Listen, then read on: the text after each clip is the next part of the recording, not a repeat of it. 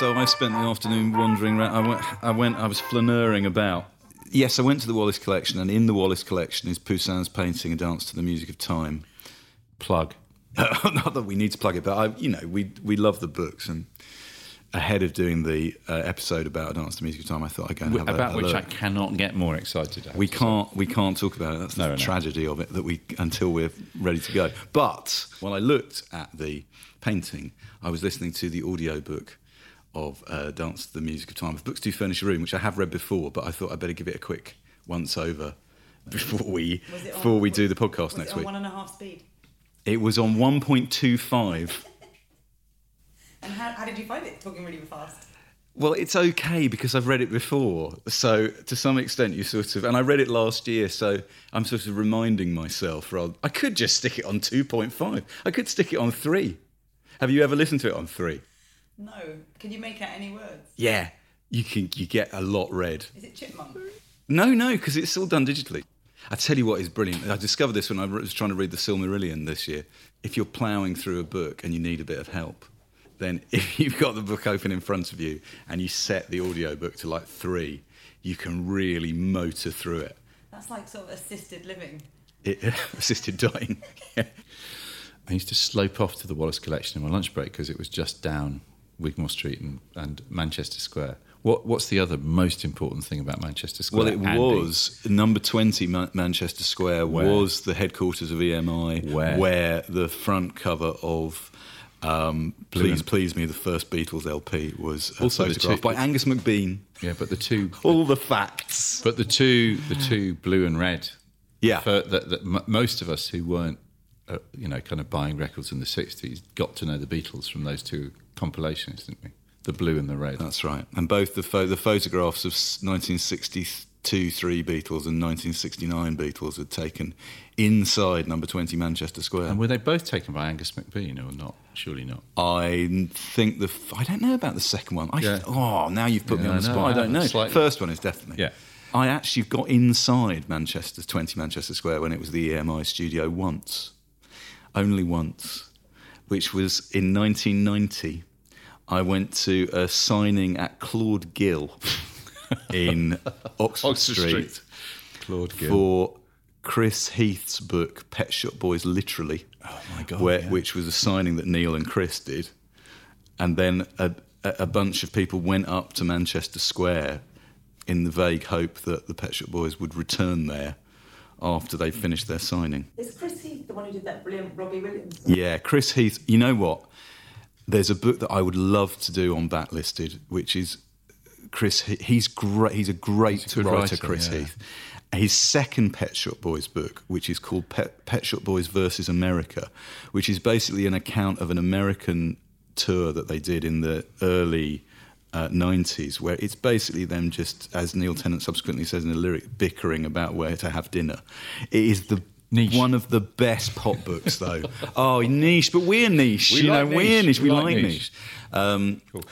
Since you ask, I've had an emotional and trying week. I had to say goodbye to my dear boar, my pig, Buster, who has been part of my life for the last 8 years, and who is old and no longer producing piglets. So I had to wave him goodbye, and I didn't spare anybody on Facebook or Instagram. I didn't put it on Twitter, interestingly, because you don't have enough words. But I said I didn't spare them the details. He was going off to go to a very good kind of thumbs-up abattoir in Essex. His remains would be taken to Germany, where they'd be turned into salami. And actually had a most amazing outpouring of lovely, I mean, really friendly, lovely stuff from people. Well, obviously a lot of people who'd known Buster over the years, who'd visited my house, but also people who didn't know. It was quite moving, actually. I'd put it up there because I felt I ought to mark it, at least for the people who'd known him. But lots of other people weighed in and said, he looked like a lovely... And then people were sharing photographs of me with the pig or their kids with the pig. So there you go. Shall we just start? Oh, let's just go. Come on. Go. Hello and welcome to Backlisted, the podcast that gives new life to old books. Today you find us backstage at Coney Island, trying to avoid the bugs and the roaches, rigid with fear at the thought of a vaudeville gig we're about to perform. I'm John Mitchinson, the publisher of Unbound, the platform where readers crowdfund the books they really want to read. And I'm Andy Miller, author of The Year of Reading Dangerously. And joining us today is the writer, radio producer, and co-host of No Such Thing as a Fish, The UK's most successful podcast. Dan Schreiber. Hello, Dan. Hey, thank you for having me. So, we were feeling pretty cocky because we've sold out the LRB bookshop. But then you said that last year you sold out the Sydney Opera House. Yeah, that was this year. I didn't believe it myself, so don't worry. Until you got there. There's no ego. Yeah, and I grew up in Sydney. I was there in my teenage years, and my dad's Australian, so I went to Australian high school. So I used to pass the Sydney Opera House most days and never stood in it, never been in it. That was the first time I've ever been inside. It's the first time my parents have ever seen me on stage doing comedy. It was pretty solid first outing. Did you used to go past it and think one day there will be a format on a form of hardware that neither of which exists, which I will become supreme in, and I will go into there and be that unknown thing? So... No, Andy, I didn't. But the thing, I must declare an interest because I've known Dan now for 16, 17 years. 16, 17 years. So in our mad early days of QI, we opened a club in Oxford. We got the kind of email you get from people who say, I've got a nephew, he's great, he's really cool, he's working in a shop called The Works. Yes, that's right. He was literally working in The Works. So we went to see Dan and we literally fell in love with him because he was like, he was a brilliant bookseller. He was working in a remainder shop, but he was so full of passion for everything he did. So we said, well, you should come and work for us. Well, this is excellent because you can join in our contribution about... Nikki had a brilliant production idea, everyone. Instead of saying what we've been reading this week, because this episode will go out relatively close to Christmas, that it's an opportunity for us to say, if there's a book you feel like giving to somebody as a present, this is a great book that we've read, but I was just complaining to you that... all I've read is backlisted stuff. I'm sort of... I haven't had any time in the last month. Presents. Well, there's lovely things we could say. I mean, nobody will be disappointed, as my tutor once said brilliantly about a friend of mine. Paul embarrasses no one. No one will be embarrassed by getting Sally Rooney's Normal People for Christmas. My favourite book of the year. Is it? Quite right too. What a brilliant book. I haven't read it yet. My wife, Fenella, loves it. So that's in 4 votes for Normal People. I'm going to fling in a vote for, because I've not said it. You'd read it when we did it on the podcast. I hadn't read it. I'm just going to say very quickly. Anna Burns, Milkman, winner of the Booker Prize and bestseller, sold 250,000 copies in 3 weeks. I know, and is a magnificent and not book. difficult And people, not difficult, everybody. funny and wise and brilliant. And... I bought it off the back of you tweeting about it, John, and I'm reading it at the moment.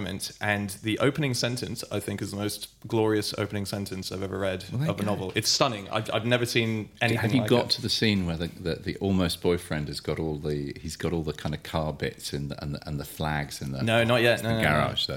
It's. No, I'm really fresh into it. I mean, So it's properly brilliant book, I think.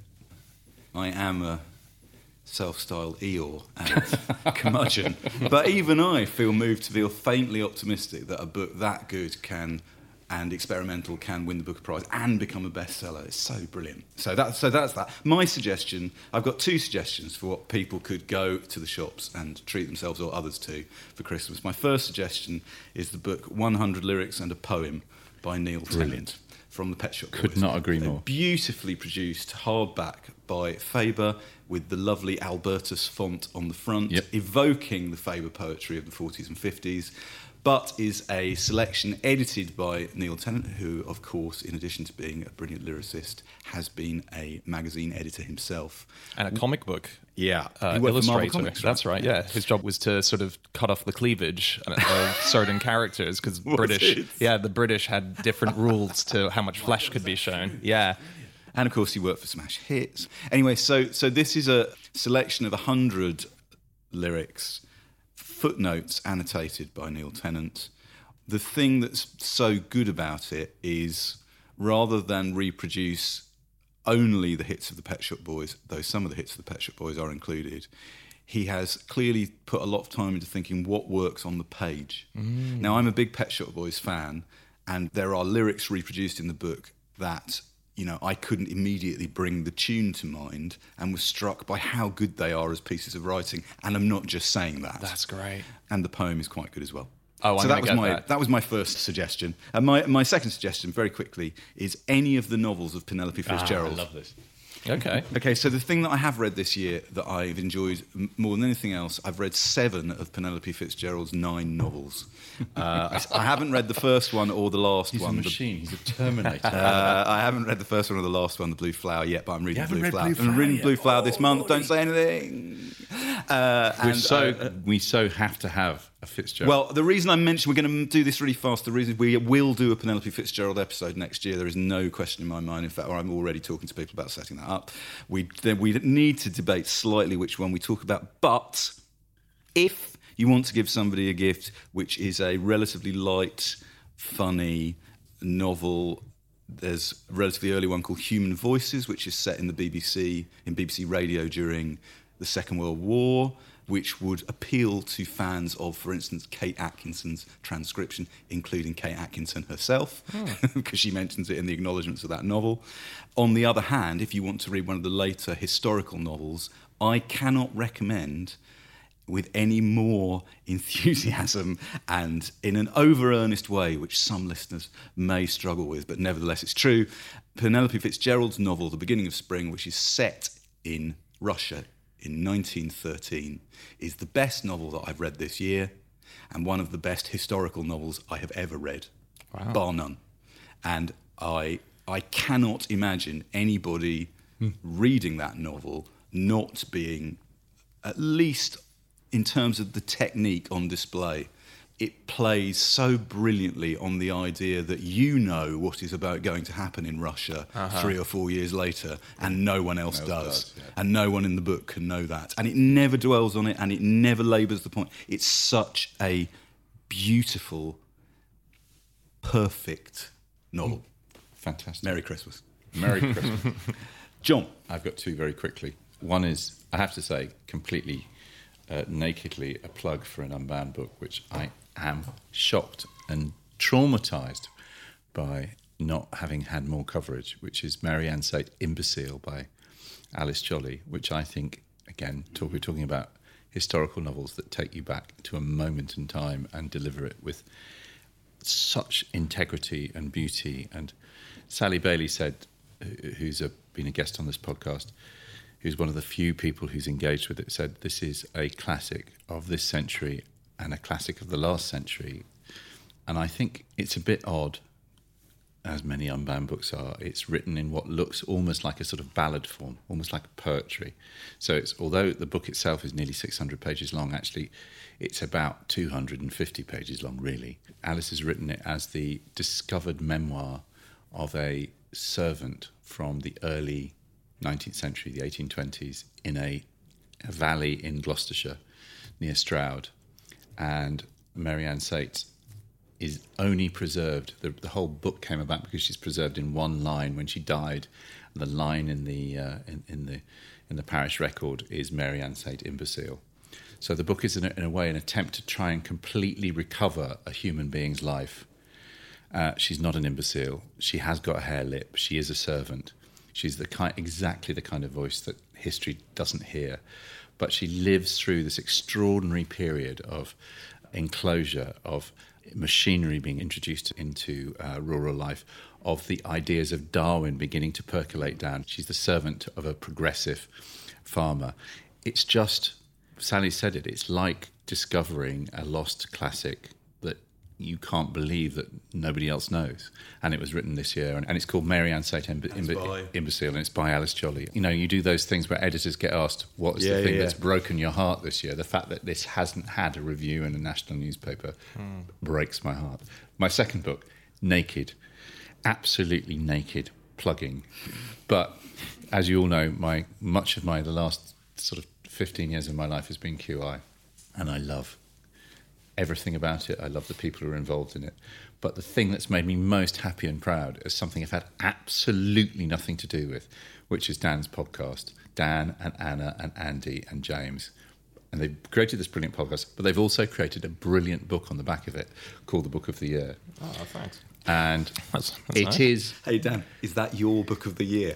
That is, it was a cheeky. So all I'm not... this is just, honestly, because it is... when people say, What is your non-fiction book that you would give to the people who I would have always given a QI book to? I'm going to give them Book of the Year because it's fucking miraculous that you got it out in the way that you got it out. But also it's full of good stuff. I want you to give me 2 or 3 little choice nuggets, Dan, of stuff that's in there. Well, you said something just now which I've not thought for a while, but when I had the idea for the book, it's the second book, so we did the first one last year, which is very exciting, creating a book that needs to be released in the year that you write it. That turnaround is incredibly fun. But when you do QI research, and John, you know this inside out, you delight in these moments when you find characters from history, just like you're talking about Marianne Sate. Yeah. These characters that get lost to the footnotes of history, finding their story and bringing it up. And there's so many books that used to collate what happened in a year or almanacs and all that. Almanacs and all that. And I just thought, do you know what? I'd love it one day if 200 years down the line, there was another whatever podcasts are then, and they find this book and it tells them about this year. And it has all these characters who didn't go to the front pages of the newspaper being sort of properly recorded so that they're there. You can just enjoy these footnote people who are brought to the main stage, and that's the sort of vision of the book. There's a story I really like in it, which, again, it's not a great story, it just makes me laugh, which is there was a judo final in Dusseldorf this year, and the 2 finalists fought so badly. I'm already laughing. Yeah, go on. The 2 finalists fought so badly, they both came second. So there was a podium presentation where the 2 of them were standing in second place because there was no one on first. There was no national anthem played. They just had to stand awkwardly in silence. It's just stuff like that. That QI moment is always a glorious thing where you just get something that is so ludicrous. It's like, discovering that the Spanish national anthem has no words. Yes. Because it's the only national anthem that has no words because the words that were written were very Franco-ish. And then they tried to write a new one and nobody could agree because of none of the regions. So they now just play this tune and all the Spanish just have to stand there kind of silently. It's so good.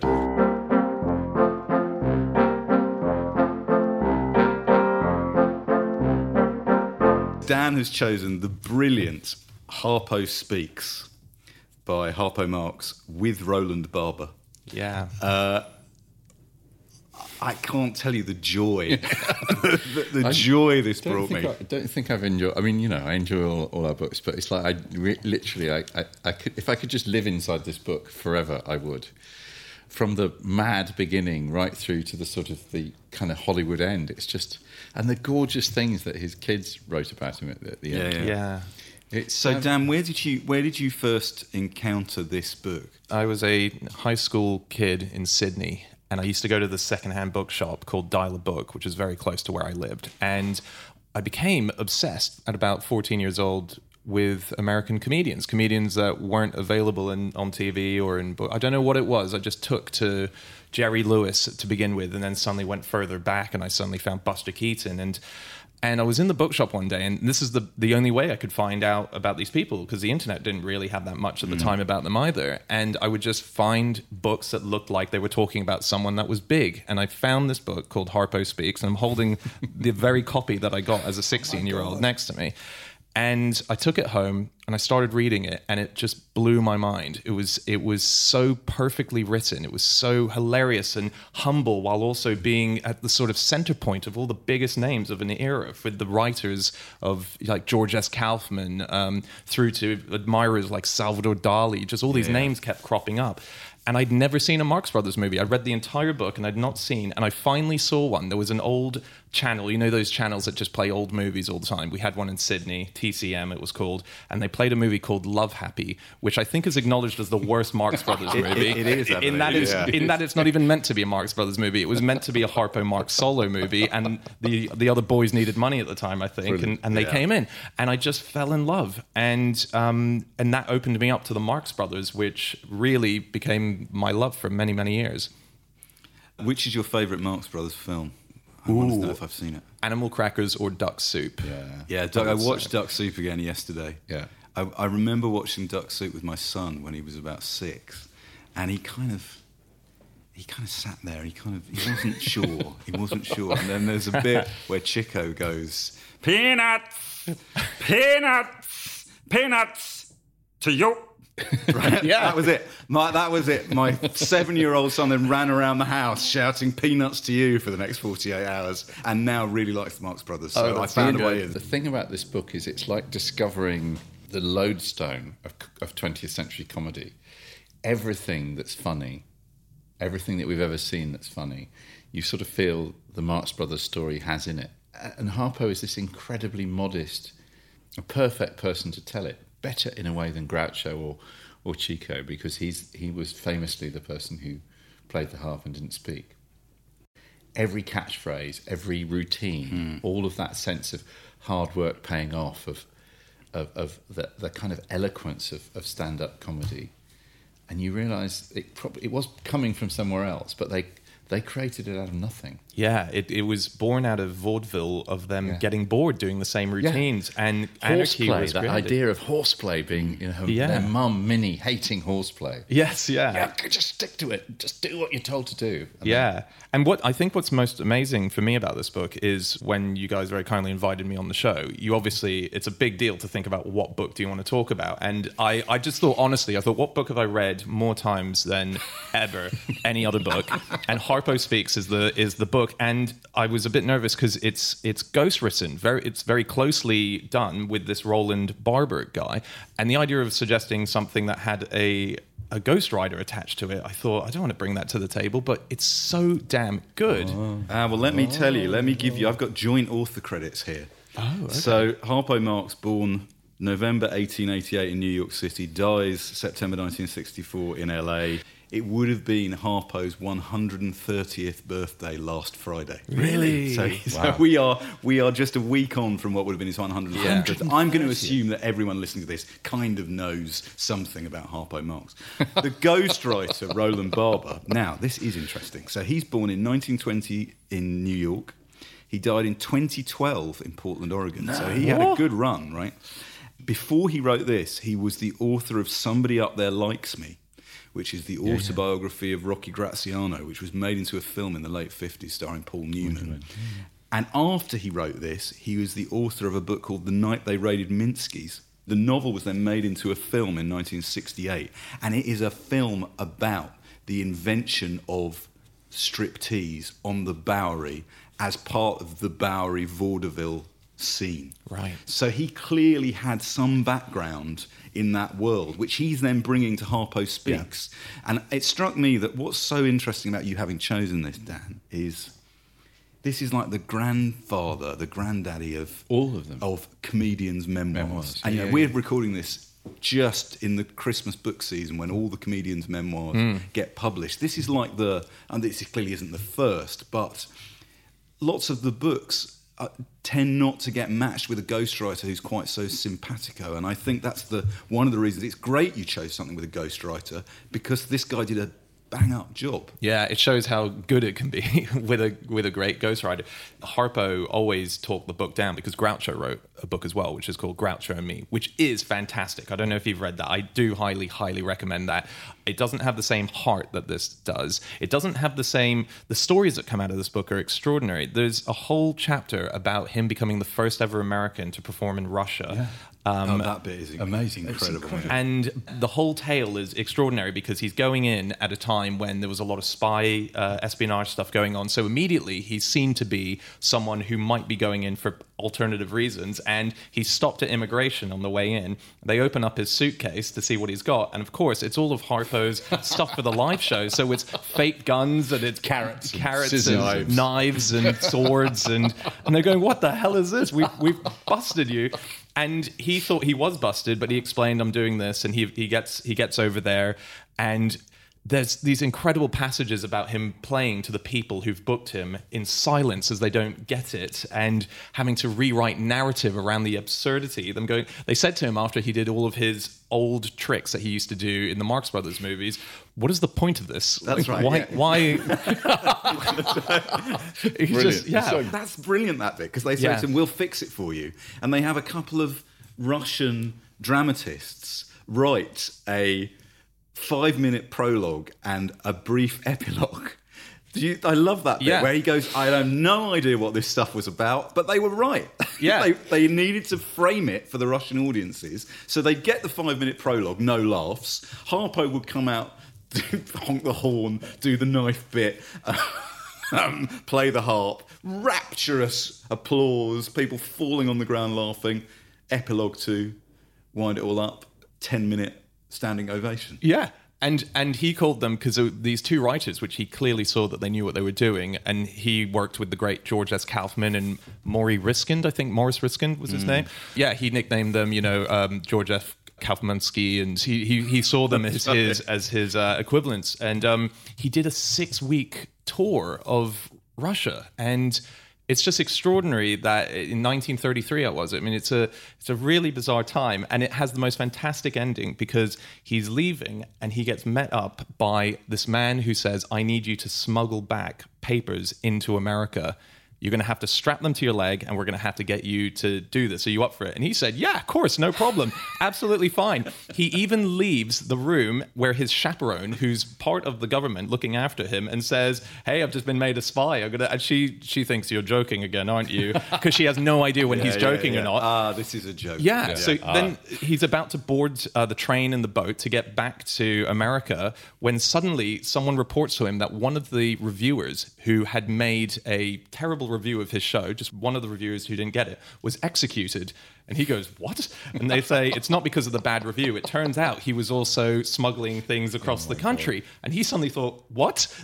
Oh my God, I've got this thing strapped to my leg. So he has to go past the immigration where they stopped him for his suitcase full of knives again. But fortunately, they now knew who he was. Yeah, so they were like, come on through. Yeah.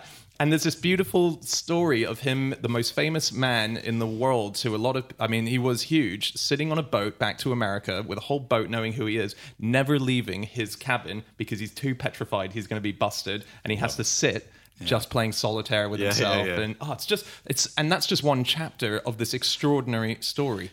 We'll be back in just a sec.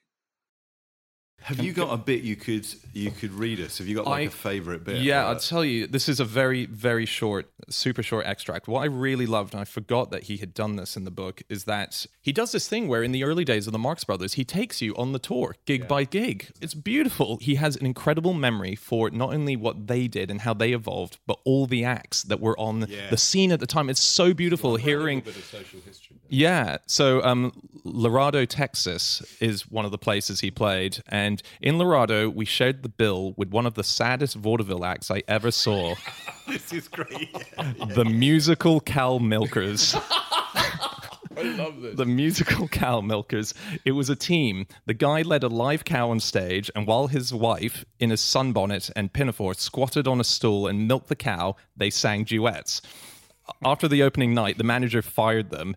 They would be replaced on the bill, he said, with a second solo by the Marx boy who wears the wig and plays the big zither, or whatever you call it. So Minnie, who is Harpo's mum, who is really the hero of the story in a way. Totally. She took these boys and made them who they were. Took them out of New York, moves them to Chicago, puts them on stage. They loved her to death, and there was no sense of her being that sort of pushy performance mum. This is someone who truly loved her kids. He says something beautiful somewhere. He says she was so beautiful, she was almost as beautiful as Minnie, his mother. Which is incredible. So Minnie, this is further down in the extract, Minnie came down with a sudden attack of loyalty. This is for the musical Cow Milkers. And motherly love. Mr. and Mrs. Musical Cow Milker had their small children. Minnie went to bat for them. She yelled and wept and begged for the couple to be rehired. At length, her eloquence swayed the theater manager. All right, he said. I'll take him back. I'll put him on. I'll put him on in place of the Marx Brothers. You're closed. And that's the end of that entry. But he goes through the entire tour, and you watch them evolving through every single gig that they're playing. And what's interesting in this book is how much of it is about his charmed life. There's actually relatively little about working with the Marx Brothers, right? Yeah. There's an awful lot about the things he saw and the people he knew. He was accepted into part of the Algonquin circle, so all the people you mentioned, Dorothy Parker. And he writes a lot about I guess, forgotten man called Alexander Woollcott, who was a theatre critic and a writer for The New Yorker. It's fascinating, that Woollcott. I had to go and look him up. You know, Harpo, for someone who didn't speak, is king of the anecdote in this book, right? I mean, that's one of the brilliant... These things are... stories have been told and retold. Right? This one here, this was my favourite. When Noel Coward wrote he was leaving London for the Riviera, we journeyed through the night to Paris to catch him between trains and give him a surprise welcome to France. I met his boat train disguised as a ragged, bearded street musician playing a miniature harp. Alec Woolcott concealed himself in the shadows of the station to spy on the scene. What I had in mind was to latch onto Noel, playing as badly as I could to see if I could annoy him to the point of calling a policeman. Noel stepped off the train. I stopped playing and held out my hat for tips. Without seeming to pay me any special attention, Noel dropped a sixpence into the hat and said, "I've never seen you looking better, Harpo, old boy. Now, tell me where the devil Alec is." Brilliant. It's so good. It's worth just saying, just if you want to, the listener right now wants to put in their head, what is this book the equivalent of? This is the sort of the unheard of David Niven's Bring on the Empty Horses or The Moon's a Balloon. The Moon's a Balloon, which is the greatest book ever written. Let me give everybody. We normally do the blurb. This is better than a blurb, okay? This me begins to sound like an unexciting fellow, doesn't he? Maybe I am, but I've been lucky enough in my time to do a number of things that most people never get round to doing. I've played piano in a whorehouse. I've smuggled secret papers out of Russia. I taught a gangster mob how to play Pinchy Winchy. I've played croquet with Herbert Byatt Swope while he kept Governor Al Smith waiting on the phone. I've gambled with Nick the Greek, sat on the floor with Greta Garbo, sparred with Benny Leonard, horsed around with the Prince of Wales, played ping pong with George Gershwin. George Bernard Shaw has asked me for advice. Oscar Levant has played private concerts for me at a buck a throw. I've golfed with Ben Hogan and Sam Snead. I've basked on the Riviera with Somerset Maugham and Elsa Maxwell. I've been thrown out of the casino at Monte Carlo. Flush with triumph at the poker table, I've challenged Alexander Woolcott to anagrams and Alice Duer Miller to a spelling match. I've given lessons to some of the world's greatest musicians. I've been a member of the two most famous round tables since the days of King Arthur, sitting with the finest creative minds of the 1920s at the Algonquin in New York and with Hollywood's sharpest professional wits at the Hillcrest. The truth is, I had no business doing any of these things. I couldn't read a note of music. I never finished the second grade. But I was having too much fun to reckon myself as an ignorant upstart. I mean, so like it's this is totally irresistible premise. So this was done with the writer Rowland Barber, we were saying, and this is a rare clip of Rowland Barber's tapes of the recordings that he made of Harpo. I didn't know those existed. Wow. So here is Harpo speaking about Harpo. One night I'm playing, and I felt sick, and I practically keeled off the stool. And she says, "Get that son of a bitch back on that stool, play." There was a couple of customers there. So again, I fell off the stool. She says, "What the hell is the matter with him?" to one of the girls. And she said, "Well, he must be sick." So they sent for a doctor, and he looked at me, the doctor, and he said, "He's got the measles." She says, "Get him the hell out of here. I don't want any sick Jews around me."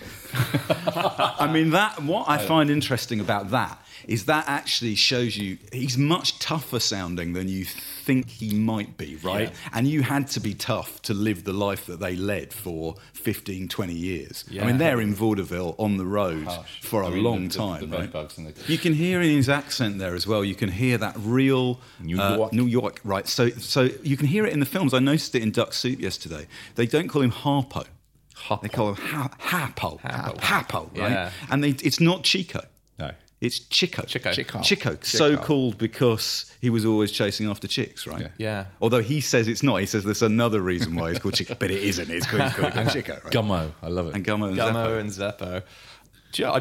Great QI fact. Come on, you know you had. This was one of my first ever QI facts. This is when Dan got the job at QI. Yeah. It is an incredible fact. I discovered that the clamp that held and dropped the atomic bomb over Hiroshima, big boy, the clamp device was invented by Zeppo Marx. Whoa! Yeah. Get out of here. He was an inventor. He had the most extraordinary life as Zeppo Marx post the Marx Brothers. Yeah, I've just suddenly remembered. I cannot believe I forgot this. I, years ago, really wanted to make something about the Marx Brothers, a sort of documentary. And through Twitter, I managed to make a few contacts with people who knew the children of. And I had a 2-hour conversation with Bill Marx, the son of Harpo, on the phone. And he was saying about this, particularly that Russian episode of Harpo going over to Russia. that would have made the most extraordinary movie, and it's a movie that he wants to make because there's a lot of untold stuff that he didn't tell Rowland that would make it in, and it was largely a thing about it's a huge love story as well between him and his wife Susan that he doesn't touch on in the book as well. They were going through troubling times. Yeah, it was pretty extraordinary talking to someone associated and adopted child of this god, and he's got all the hats and the wigs and the horns and the harps, and you could hear in the background him rustling through the stuff, and you're saying, oh man. So I said I watched Duck Soup again yesterday. Yeah. And the thing that comes off the screen really powerfully is they don't actually play nice, the Marx Brothers. No. This is the thing. Because it's old, you assume it must be quite quaint in some way. But Harpo in particular, I found this brilliant... There's a great book by a guy called Danny Peary. He wrote 3 volumes of these called Cult Movies 2, and more cult movies. And the first cult movies book was written in the 70s, and it's a book where his criteria for selection was... If I show this film at midnight in a rep cinema, will a crowd come and see it? So there is no VHS. There is no internet, clearly. This is just what audiences would pay to see. And they would come out to see Marx Brothers films. And he writes brilliantly about Duck Soup. And here's this description of Harpo by Danny Peary, which is on the money, I think. Harpo may be the team's link to silent comedy, but his character is also the missing link in man's evolution, an unsuccessful stage in man's development. He is part man, part beast, a creature whose sole concerns are eating, grabbing blondes, and destroying everything in his path. He sleeps with animals. He does in Duck Soup. Yeah, he beds down with a horse. Yeah. And eats everything, capital letters, everything, including cigars, telephones, and shoelaces. He is a wild man, violence personified. He cuts everything in sight with scissors, even cutting out Kennedy's pocket and making it into a peanut bag. He burns Kennedy's hats. He carries a gun and a blowtorch in his remarkably well-supplied coat. When Chico and Harpo are together, it reminds you of the guy who walks his unleashed dog down the street and cares not a hoot that it is biting people. No doubt about it, Harpo should be on a leash. Wow. You know what? That's great writing, and that is true. Yeah. That's so great, because he is kind of id, isn't he, Harpo? He's uncontrolled, wild. Yeah. That's the glory of this book, is watching that character from his first thing where he does the gookie. He kind of really upsets the shoemaker in the shop window and pulls this terrible face. Which I'm thinking that lovely thing you put on Twitter this morning. That must be the gookie. It is the gookie, yes. It's just, the gookie is the name they gave the face that he would put, but you would recognise it if you saw it. I will tweet it again. And it's watching how somebody who fails at school and has none of the obvious talents of his other brothers finds his way into. I mean, it is like when everybody says, "Be yourself." Just find the thing that you can do that nobody else can. I mean, this story is the most brilliant example of that I think I've ever read. So, in the tradition of QI and Christmas, I've prepared now a little quiz. Oh, great. For you all, because we have not talked about the art of the comedian's autobiography or memoir, and it is a subject, and to quote Douglas Adams, fraught with interest. I have to say, Dan is a bit of a scholar of the comedian's memoir. Well, let's find Well, we're about to find out. Yeah, this could be cute. Okay, so I'm going to give you the titles of 5 or 6 comedians' biographies. Okay. And you have to name the... Fingers on who buzzers? is the comedian, right? Okay. 1. Well, I'll start with an easy one. Okay. The custard stops at Hatfield. Michael Bentine or Les Dawson? You can't just throw... I'm just going to just name... It's really famous. I'm surprised. No, I've got a bit of a gap in the British. Hatfield. That's the giveaway, isn't it? Oh, why don't you answer, Nikki? I don't. I'm just trying to rack some of my brains of a comedian from Hatfield. Kenny Everett. Kenny Everett. And I think that is quite a well-known one. That's like the most... Well, there you go. So we're on a real loser. So and I'm one up. Right, I'm one up. 2, how to talk dirty and influence people. Lenny Bruce. It is Lenny Bruce. I think I might have even got that. All right, okay. 3, my autobiography. Charles Chaplin. Well done. Bravo. Yes. Well done. Okay, very good. High five. Charles Chaplin, you are right. Absolutely, Chaplin, yeah. It's Hello from Him. Oh. It's got to be Ronnie Barker. It is Ronnie Barker. for a bonus point, High Hopes. Ronnie Corbett. Yeah, that's Ronnie Corbett. I was about to say that because I interviewed him about High Hopes at the Hay Festival, which is another story which we won't go into. I have a bit of an allergic reaction to him. It just makes me go. Who? Ronnie Corbett? In the flesh or just on screen? On TV for a long time, and then I once, I know he's not alive anymore, but I then saw him in person and physically. It made you feel even worse. This is like Austin Powers saying he doesn't like carnies because they've got small hands. Yes. Anyway, right, hang on. Next. Where do we get to? Life and Laughing. Ooh. One of the best-selling books of the last few years. That's its title. Life and Laughing. Really? It's not Dick Emery, is it, Andy? It's not Dick Are they Emery. British? You are awful, John. Are they British or are they American? British. Lenny Henry? It's Michael McIntyre. Oh, no! And then finally, Little Goes a Long Way. Got to be... What's Ronnie his name? Corbett. No. It's got to be Ernie Little. the one, Little and Large, whatever it's called. It's Little Goes a Long Way, my own story By Sid Little. Yeah. Now, I've got a copy of this here. Oh. Now, this book was made famous by Robin Ince on his book club. Oh, yeah. I'm going to read the bit that Robin used to read because it is sensational.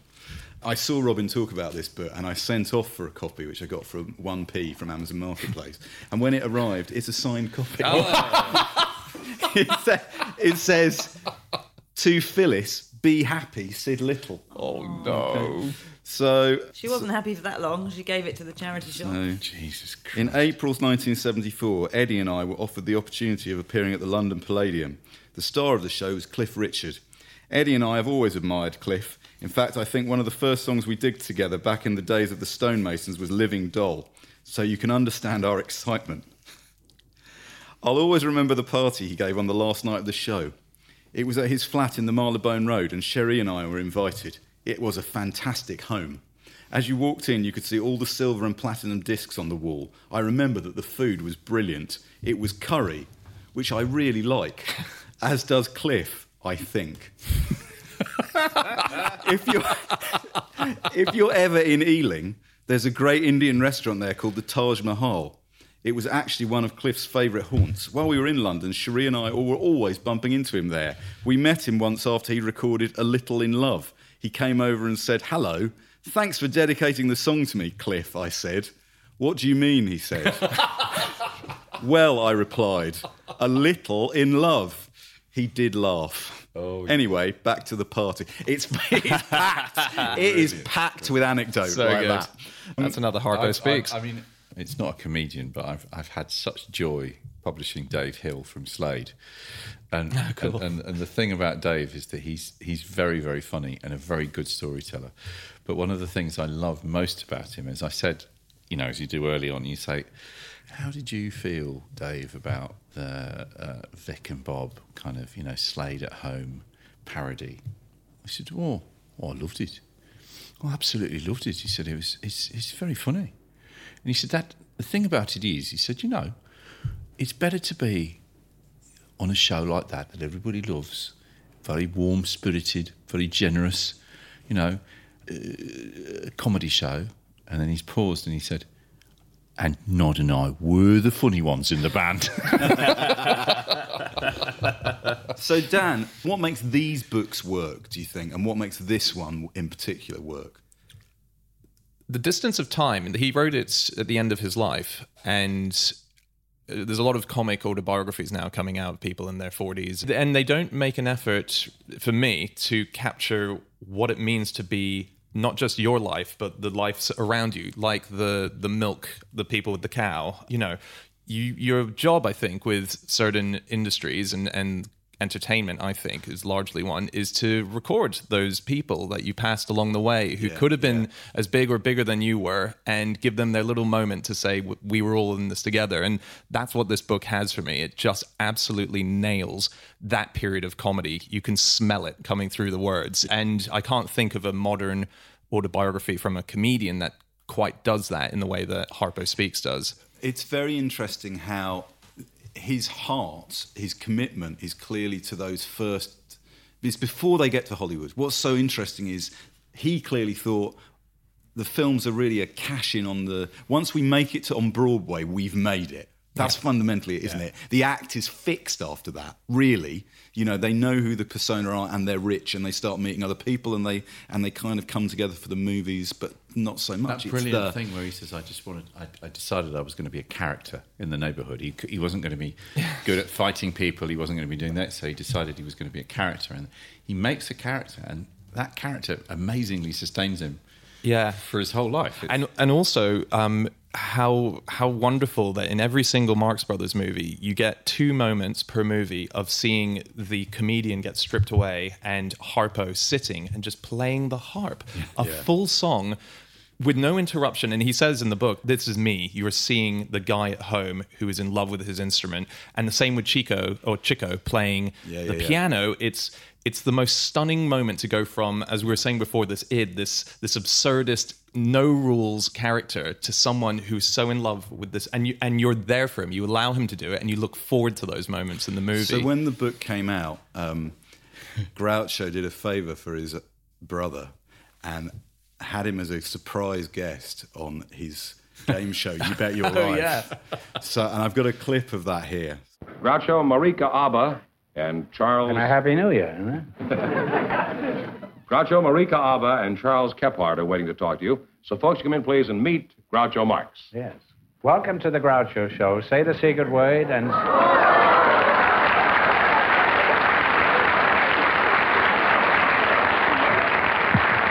Harpo!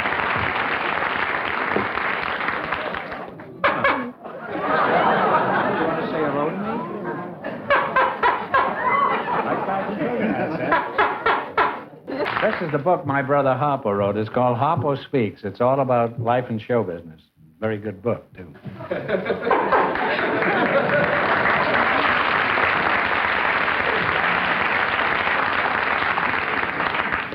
I didn't see how he's going to make any money on the book if he keeps giving them away.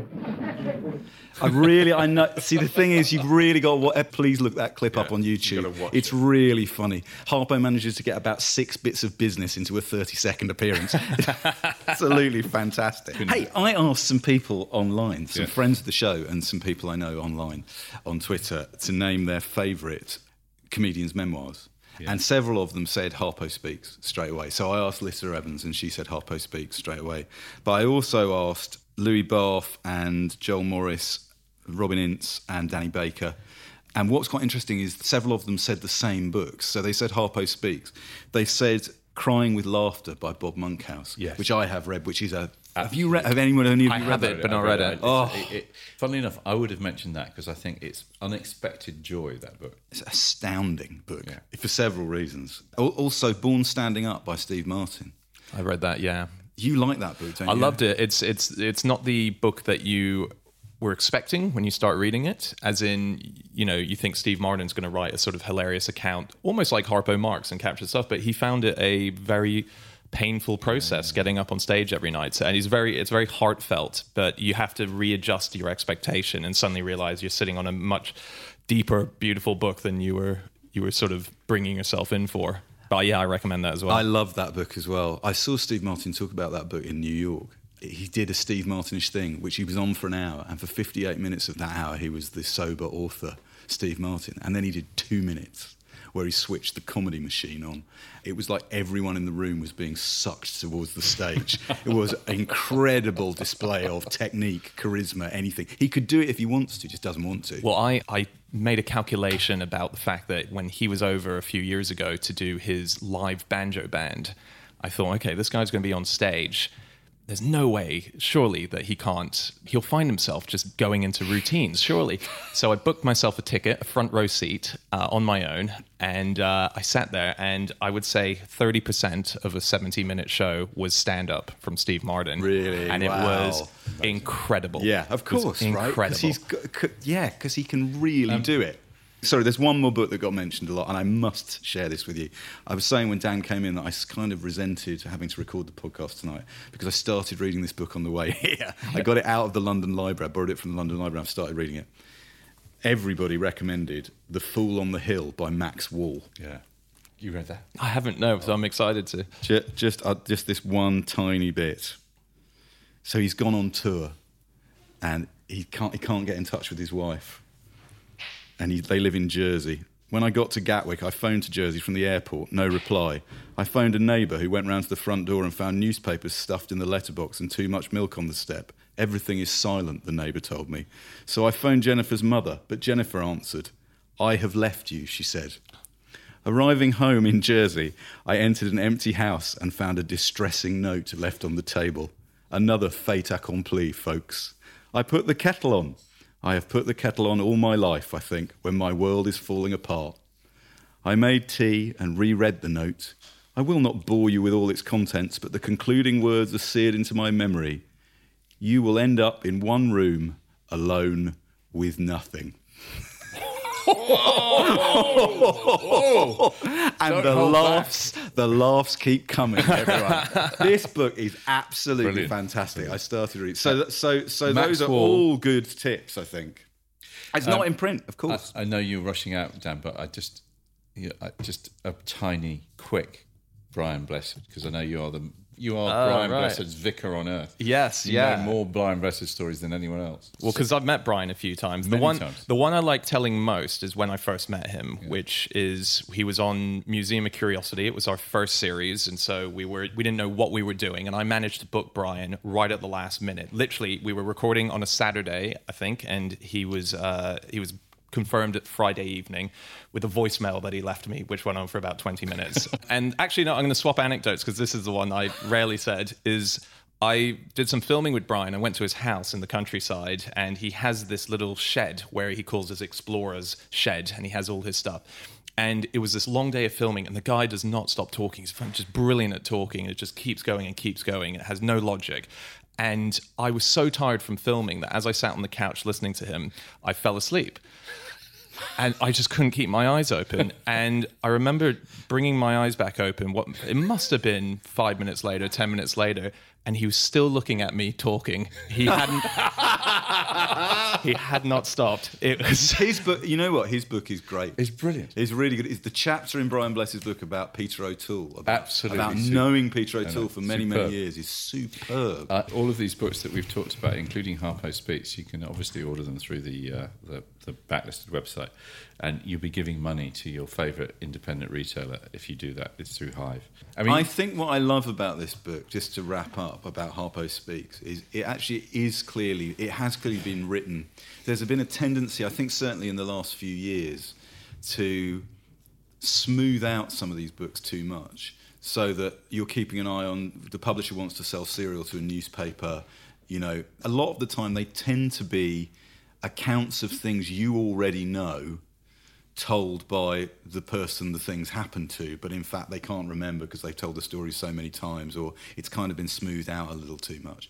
What I like with this book is, even though it was ghosted, it's so well ghosted, this felt like the book Harpo wanted to write. You know what I mean? Yeah. It's about the things that matter to Harpo Marx, not necessarily to the audience that might be reading it.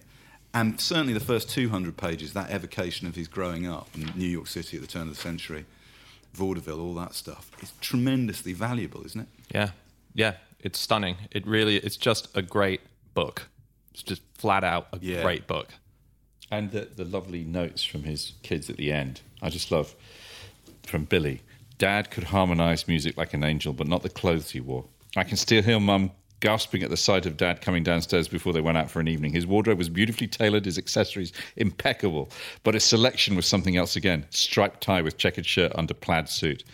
You knew he was in a room. Mum gave up trying to change him. Like all the rest of us, she loved him for what he was, a free spirit.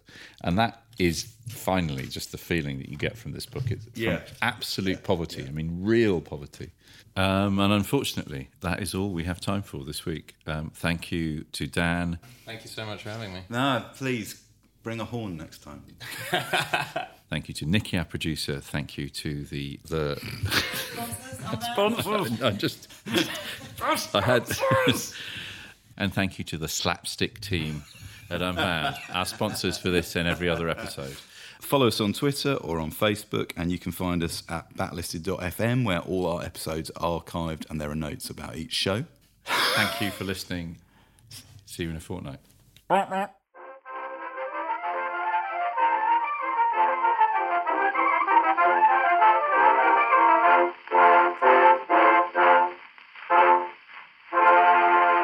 can choose to listen to Backlisted with or without adverts.